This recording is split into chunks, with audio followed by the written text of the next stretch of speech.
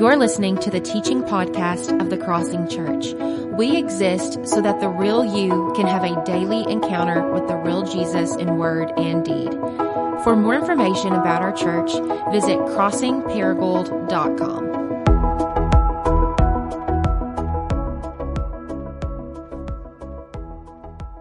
Today's teaching text is Hebrews 4:1-11. Therefore, since the promise of entering his rest still stands, let us be careful that none of you be found to have fallen short of it. For we have also had the gospel preached to us, just as they did. But the message they heard was of no value to them, because those who heard did not combine it with faith. Now we who have believed enter that rest, just as God has said. So I declared on my oath in my anger, they shall never enter my rest. And yet his work has been finished since the creation of the world. For somewhere he has spoken about the seventh day in these words, and on the seventh day God rested from all his work. And again, the passage above, he says, they shall never enter my rest. It still remains that some will enter that rest, and those who formerly had heard the gospel preached to them did not go in because of their disobedience. Therefore, God against a certain day, calling it today. When a long time later he spoke through David, saying, as was said before, today if you hear this voice, do not harden your hearts. For if Joshua had given them the rest, God would have not spoken later about another day. There remains then a Sabbath rest for the people of God. For anyone who enters God's rest also rests from his own work, just as God did from his. Let us therefore make every effort to enter that rest, so that no one will fall by following their example of disobedience. This is the word of the Lord. Thank you, dear. You may be seated. So most of you know, I'm a lay elder here, and so I've got a job that provides for my family. I've got 5 kids, and life's really busy. And so if Jared wants me to preach, I need like a 6-week notice. Because I don't have the 15 hours in 1 week to prepare. And so several weeks back, he says, hey, I want you to preach on 3:19. Do you want to preach? Absolutely, I want to. Well, here's your passage. That's a mouthful. What am I going to do with that? I mean, the thing that I see common in there is the word rest. So I'm starting to process some things here. And every morning, I'm just going to my living room. I'm sitting on the couch, and I'm just reading and rereading and trying the best I can to sit with Jesus in this passage.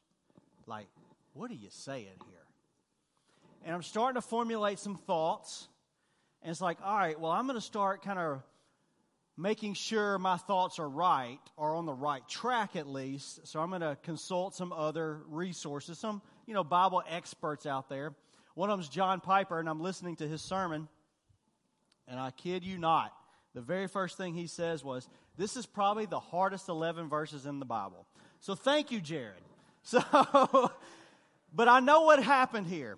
Guys, it was his birthday yesterday. It was his birthday week. He didn't want to mess anything. Hey, look, if the lay elder can mess this up, you guys just say, bless his heart, he tried. So here we go. We're going to run through this. But it was also like I'm sitting in the middle of this reading and just sitting with Jesus in it. And literally, guys, the Spirit says, this is exactly what I've been trying to get through your head for the past 18 months. So, I'm just going to be talking to you like this is what's been my experience for the past 18 months.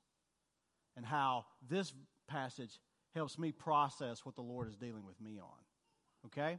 So, let's start. Verse 1, the very first word is what? Therefore. And you've heard it over and over. If you see the word therefore, what are you to ask? What is it there for? Right? So let's go back to the last 3 verses of chapter 3 to see where the preacher in Hebrews is coming from so we can see where he's going, okay? Verse 16 of chapter 3 says, "Who were they who heard and rebelled?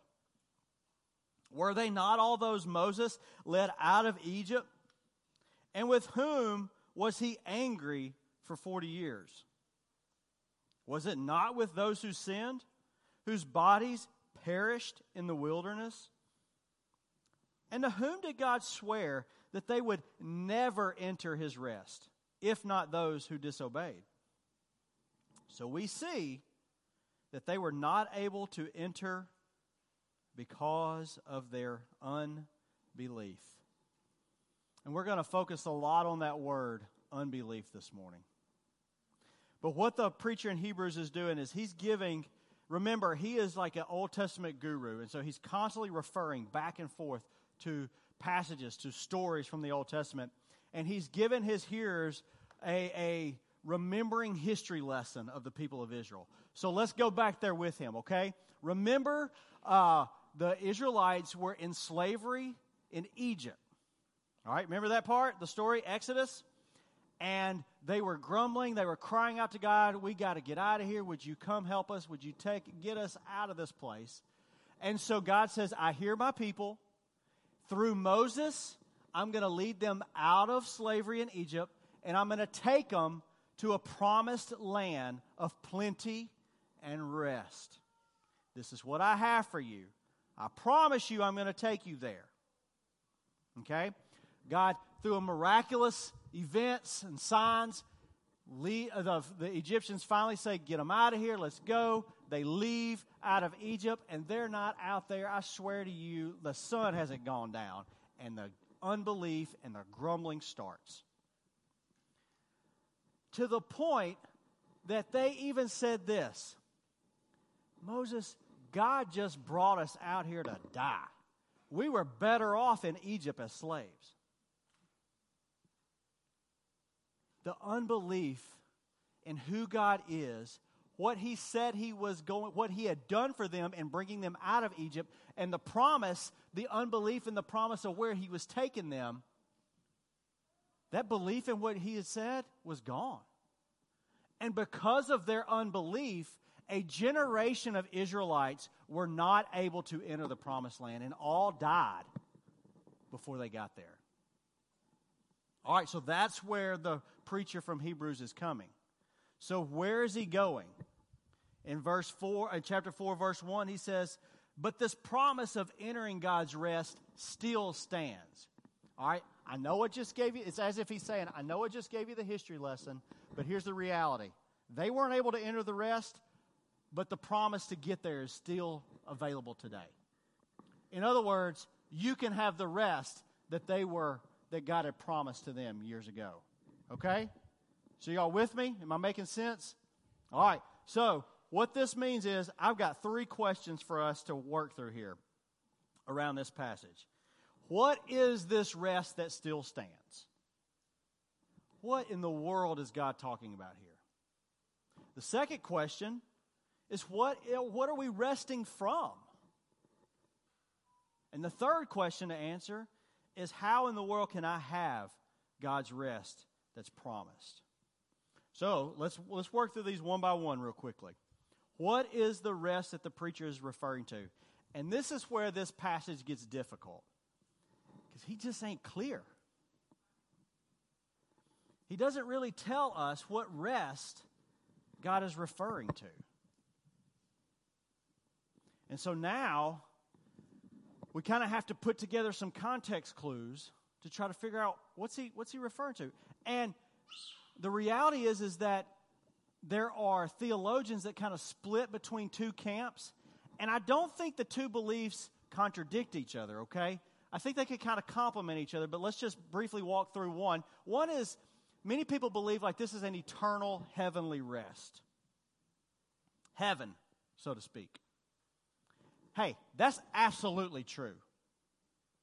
There will come a day, as we heard last week, that our enemies of sin, death, and Satan will be completely destroyed, and we will be with Jesus forever in eternal rest with him, enjoying all the overflow of His love and goodness. That's coming.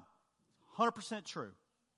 But I think that if we just stop there, I think we're kind of incomplete with our understanding of where the preacher's going. Because I don't think that God is just equally concerned about getting us to heaven. I think that's important to Him. I think He's taking us home to where He's at. But He's not just concerned with getting us there. He's equally concerned with our life today. March 19th, 2023. He's equally concerned with your life right now as He is about your future life with Him in eternity. Here's a couple of quotes from some theologians that I've read. George Guthrie writes, For our author, the fact that God through David, long after the desert fiasco, mentions a specific time frame for entering the rest, i.e. today, demonstrates that the rest was not limited to a physical entrance into Canaan. In other words, it wasn't limited to us physically entering the presence into heaven when we die. In fact, the author reasons God's rest must be defined as a spiritual reality in which one ceases from one's own work. German theologian Gerd Thiessen says, the rest must not be limited to a location and a point in time. God's rest must be seen as a present reality. So I think about the context of the preacher in Hebrews. Think of what's going on. This is more than likely a Hebrew guy who's talking to Jewish Christians in small house churches facing a lot of persecution. Rest had to be on their mind. Like rest right now. Like it's hard right now. I want some rest right now. But let's keep going. Let's look at what all of Scripture says to us. I think Jesus demonstrated equal concern with our present life today. Not just concerned about our afterlife, but our life now. And I go to John 10:10 that we quoted last week, where Jesus says that the thief comes to steal, kill, and destroy, but I have come that you may have what? Life, and have it abundantly. Part of life is rest. God instituted that in creation, right? And it wasn't just Jesus' words that I think demonstrate His concern for our life today. His actions demonstrate He values our life today and is equally concerned with it. Think about some of these. Jesus was constantly healing physically and spiritually. I think about the guy who was lame and his buddies are bringing him to Jesus and they're in this crowded room. They can't even get to Jesus. So these guys go on the roof and dig a hole through the roof and lower him right in front of Jesus. And what does Jesus do? Hey, your faith has made you well. Your sins are forgiven. Now get up, get your bed, and walk home. And he gets up and does it. Physical healing, spiritual healing. Jesus was always casting out demons. Look at some of the other things He did to show concern about our life. He built just common, ordinary, loving relationships with people He encountered. He went to their dinner parties. He fed people that were hungry. He worked alongside people. We forget Jesus swung a hammer. He celebrated all of the Jewish holidays and feasts. Like if you were going to have a party, you wanted Jesus there. He would play with the children. And He warned you not to get in the way of Him playing with them. Jesus cared deeply for the present life of the people that He came in contact with on a daily basis. If He did that then, we can be assured that He's doing that now with you and I today. Equally concerned with your life. Wants you to have life have it abundantly, wants you to have rest. So if Jesus wants us to experience the Father's rest, now we need to ask ourselves, rest from what? And now let's go back to what the preacher in Hebrews said in 4:10. Anyone who enters God's rest from their works.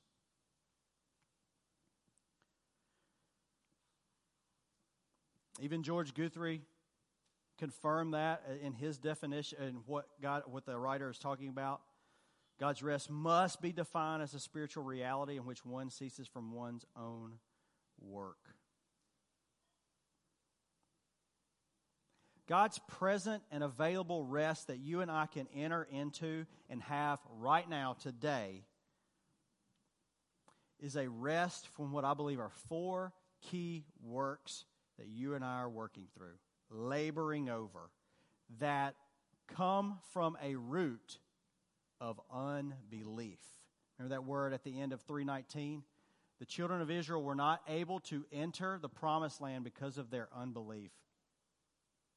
And I would submit to you that every sin that you and I commit, every actionable sin that we see, has its beginnings in a heart of unbelief in who God is, what He has done, and what He has promised to do. And I get that from Scripture now. Let's go all the way back to the Garden of Eden. God has created everything in 6 days. On the 7th day, He rests. Here's Adam and Eve that get to completely enjoy all the things that God had created. This garden is yours. It's yours. Do whatever you want with it. All of it is for you. God is saying, I am for you. So He's walking with Adam and Eve daily. They're enjoying constant fellowship and communion and the overflow of God's love. Then also, they're enjoying one another. There's no coarse words shared. There's no argument going on between each other. There's no snarky comments. And they're in complete harmony with all of creation. No worried about a lion jumping out and attacking them, snake biting them, mosquitoes, all that stuff. Everything is perfect rest for them in the garden. And God says everything in this garden is for you except that tree. Don't eat that one. Because the day you eat that one, you're going to die. So we know what happens here in the story, right? Here comes Satan in the form of a serpent slithering up to Eve. And what does he say? Did God really tell you that you can't eat that tree? She says, yeah, but He also says I can't touch it. Because the day that I do that, I'm going to die. And then this is where I think Satan realizes, it's not actionable sins that's the issue. It's the unbelief in our heart that's producing the actionable sin. Because this is what he does, all right? He doesn't grab a piece of that fruit and say, Eve, man, look how good this looks. And this is the best tasting fruit you will ever have. He doesn't do that. What does he say? No, God knows you're not going to die. The issue is, God knows that if you eat that fruit, you're going to become like Him. You're going to know good and evil, and that's not what He wants. He don't want you to be like Him. Does not tempt Eve with an actionable, tangible, physical disobedience. It's a heart of unbelief that Satan goes after. What does Satan do? What does Eve do? She begins to doubt God's promise, God's goodness, God's faithfulness to her and to Adam. She believes that I can take life into my own hands. I know better. God's holding out on me. Therefore, I'm taking a bite of that fruit. Gave some to Adam, and we know the rest is history. The world is fractured. Sin has entered. So I will submit to you that every sin that you and I commit has its root in a sin of unbelief first. And then the outside, the tangible things that you and I can see, are the fruit of that unbelief. Okay? So, what unbeliefs are you and I struggling with? This is the 4 labors. This is the 4 works that you and I are wrestling with, either one at a time or all 4 at the same time. And if you are a OG Fellowship Paragould member, we got a few in the house. We call these the 4 G's. Okay? So let's just walk through some of these. We're going to struggle at one point or the other with the labor or the work to need to be in control. Or we're going to labor or work to gain the approval of God and of others. Or you can say, and we will labor or work to seek comfort above all else. And lastly, we will labor to find value. We will work to find value in our performance. All right, here's how it looks. I'm going to give you some personal illustrations. I have taken more personality tests than I care to admit to. And they all come back saying the same. So I think I've learned my lesson. Just stop. It's going to say the same thing. And every one of them says, Luke, your profile, the way your mind thinks, is you are focused on pulling projects and people together to get stuff done.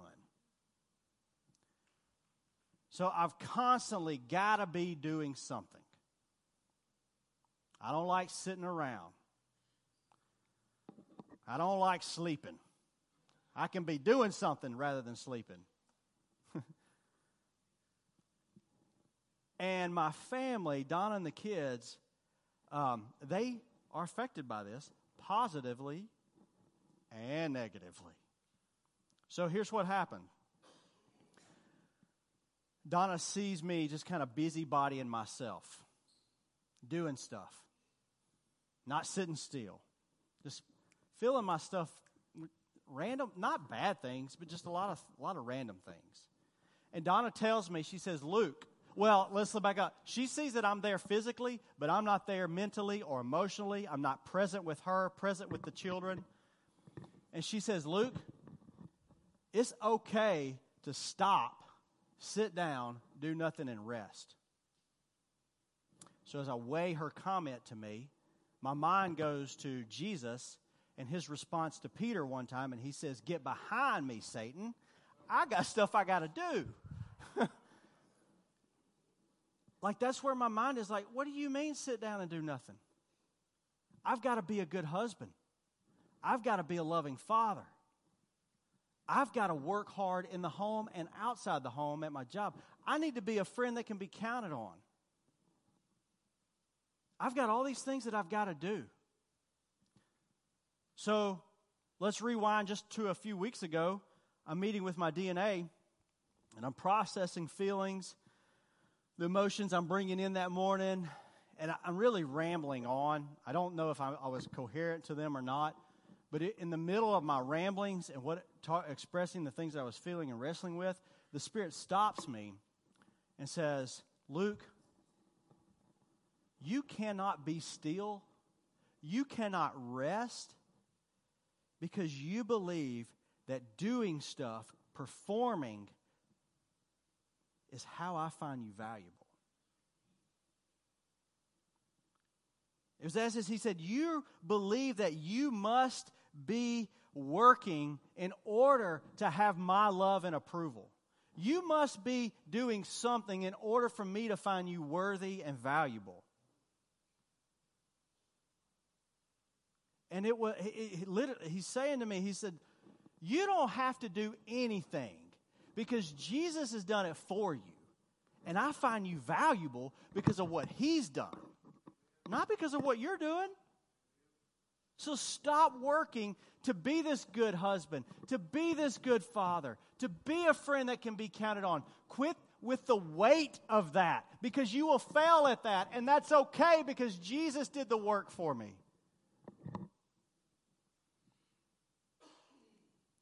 In that moment, I needed to believe that God is gracious so that I don't have to prove myself to Him. I'm accepted by God not because, and I'm valued by God and worthy to God, not because of what I can do, but because of everything Jesus has done for me. So I can stop performing. I can quit with the labor of trying to prove myself, and I can rest in the grace of God. Here's another one.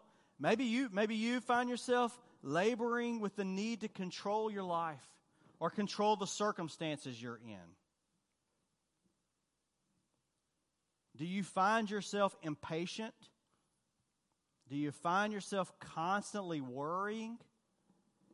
These are signs that we're trying to, these are symptoms that we're trying to control our life. And I don't have this illustration in my notes because this happened last night. Y'all know, like with my 5 kids, the quietest room in my house is outside of my shop. And so about 8 o'clock last night, I go out there, and I'm just kind of touching up the sermon a little bit, trying to overwork, overperform, overprepare, tweaking a few things. And about that time, here comes one of the kids. Okay, one interruption, I can deal with that. About 3 minutes later, here's the other one. Now I got 2 kids in here. They leave, and here comes a 3rd kid. And I'm like, what is going on? Don't they know I got important stuff to do tomorrow? What's my wife thinking? She knows when I'm out. I told her what I was going to go do. Why is she letting them come out here? Interrupt me.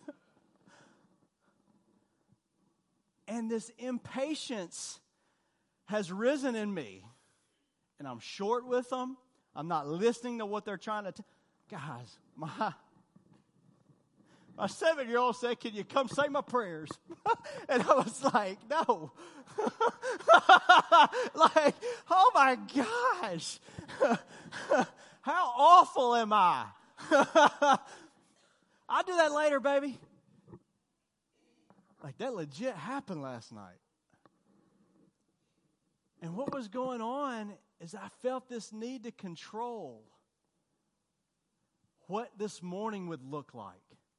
How well I would preach this sermon. How well you would receive it. I'm trying to control your responses to my sermon. I'm trying to be the Holy Spirit. I'm trying to be God in that moment.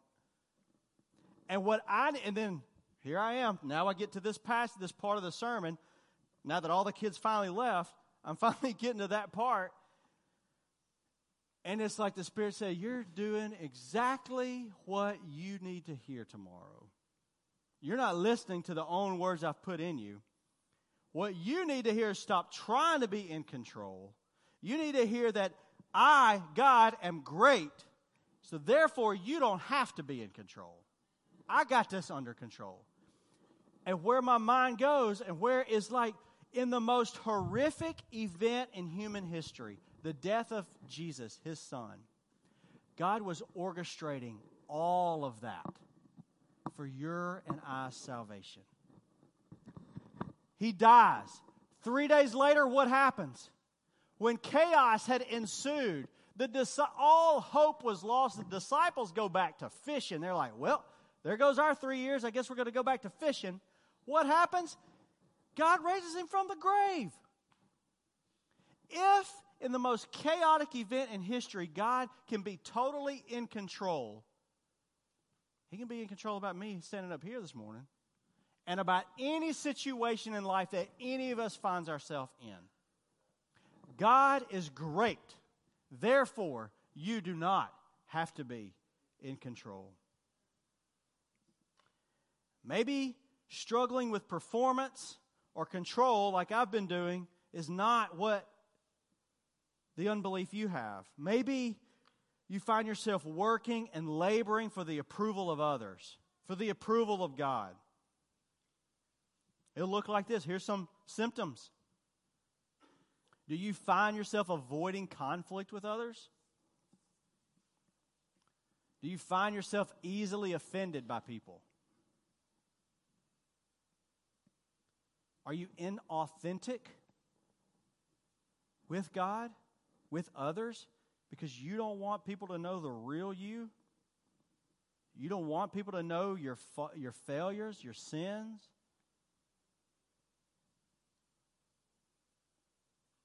If so,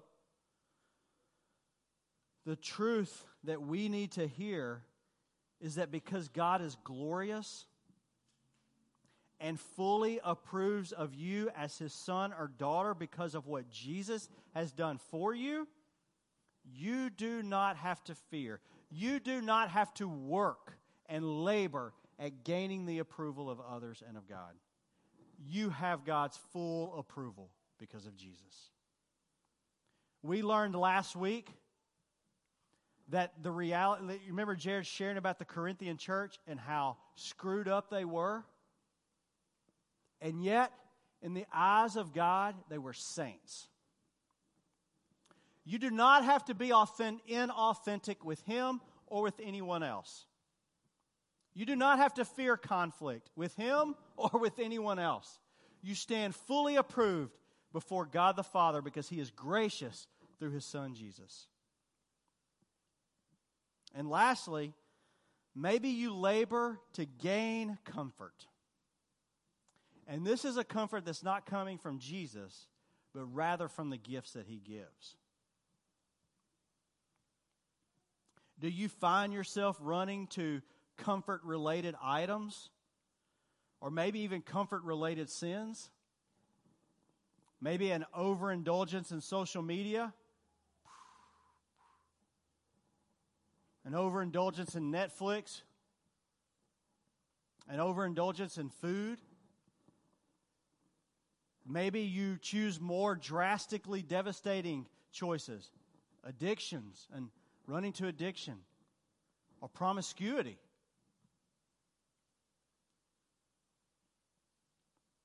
Some of the things that we run to aren't bad in and of themselves, and some of them are bad in and of themselves. But at either choice, either place we run, the issue is not running to the gifts God gives us for comfort. The issue is the unbelief that God is the source of all comfort. The issue is the unbelief that God is good, so you don't have to look anywhere else to find comfort and satisfaction. Psalm 16:4 says, "At God's right hand are pleasures forevermore." Do you need to believe that God is good so you can find all your satisfaction and comfort in Him? So lastly, let's answer this last question. How can you have God's rest? If you're like me, you see yourself with so much unbelief. To the point where you're not even praying for your child when you tuck her in because you believe you got to be in control. If you're like me, how in the world do I enter into this rest? It's for today. God's promise still stands that we read. So I'll just submit two things to do. These are action items that you and I can take in our unbelief. One, just examine which unbelief you struggle with. In this present reality, March 19th, 2023, what unbelief are you struggling with? Ask the Spirit that. Which one? Am I not believing you are good? Therefore, I don't have to find comfort in the things that I'm running to? Do I not believe that you are gracious, so I don't have to seek approval from other people? I have your full approval. Are you not believing that God is great because you're trying to control all the circumstances of your life and it's worrying you to death? Or are you not believing that God is gracious and glorious, that you don't have to prove to Him your value? He finds you valuable because of Jesus. Ask the Spirit, which one are you not believing? And God's not afraid of that question. He's not afraid of your unbelief. He's not put off by your unbelief. I think of the man in Mark 9 who takes his lame son to Jesus. He's like, Jesus, I know you can heal him. I believe. Help my unbelief. Like, I believe you here. I've heard about you. I've seen you do good things. But I have so much unbelief still here. So help me. And you know what you'll be met with? This has been my life verse for the past 18 months. Jesus in Matthew 11 says, come to me, all who are weary and heavy laden, and I will give you rest. Take my yoke upon you and learn from me, for I am gentle and lowly in heart, and you will find rest for your souls. For my yoke is easy and my burden is light. What unbelief are you struggling with? Jesus invites you to come to him with that. And when you come to Jesus with that, you will not get this. I've tried to tell you. How many times have we said that to our kids? I've tried to tell you, if you just listen to me. Nope. You won't get this. Nope. It's one too many times you're going to learn on your own. You know what you'll get? Because of Jesus' own words that he is gentle and lowly in heart, you will not get arms crossed. No. You will get arms open with him welcoming you in. Come on. Come on. I know you have unbelief. Come on. Bring it to me. I can carry this. My yoke is easy. My burden's light. I can carry yours. Bring it to me. I got it. You will not be met with shame. You will not be met with harsh words. You will not be met by Jesus with disappointment. You'll be met with him with love and grace and gentleness, because that's the way he is towards us. That's the most amazing thing about Jesus. You are the God and creator of the world, and you are not frustrated by my unbelief. You are not mad at me because I don't believe you. You welcome my unbelief. You're not afraid of it. You want to carry my unbelief. Oh, man, that's freedom. That's rest. If I can take all of my heavy unbelief and place it onto him so that I can receive that rest, that's good news. That's real good news.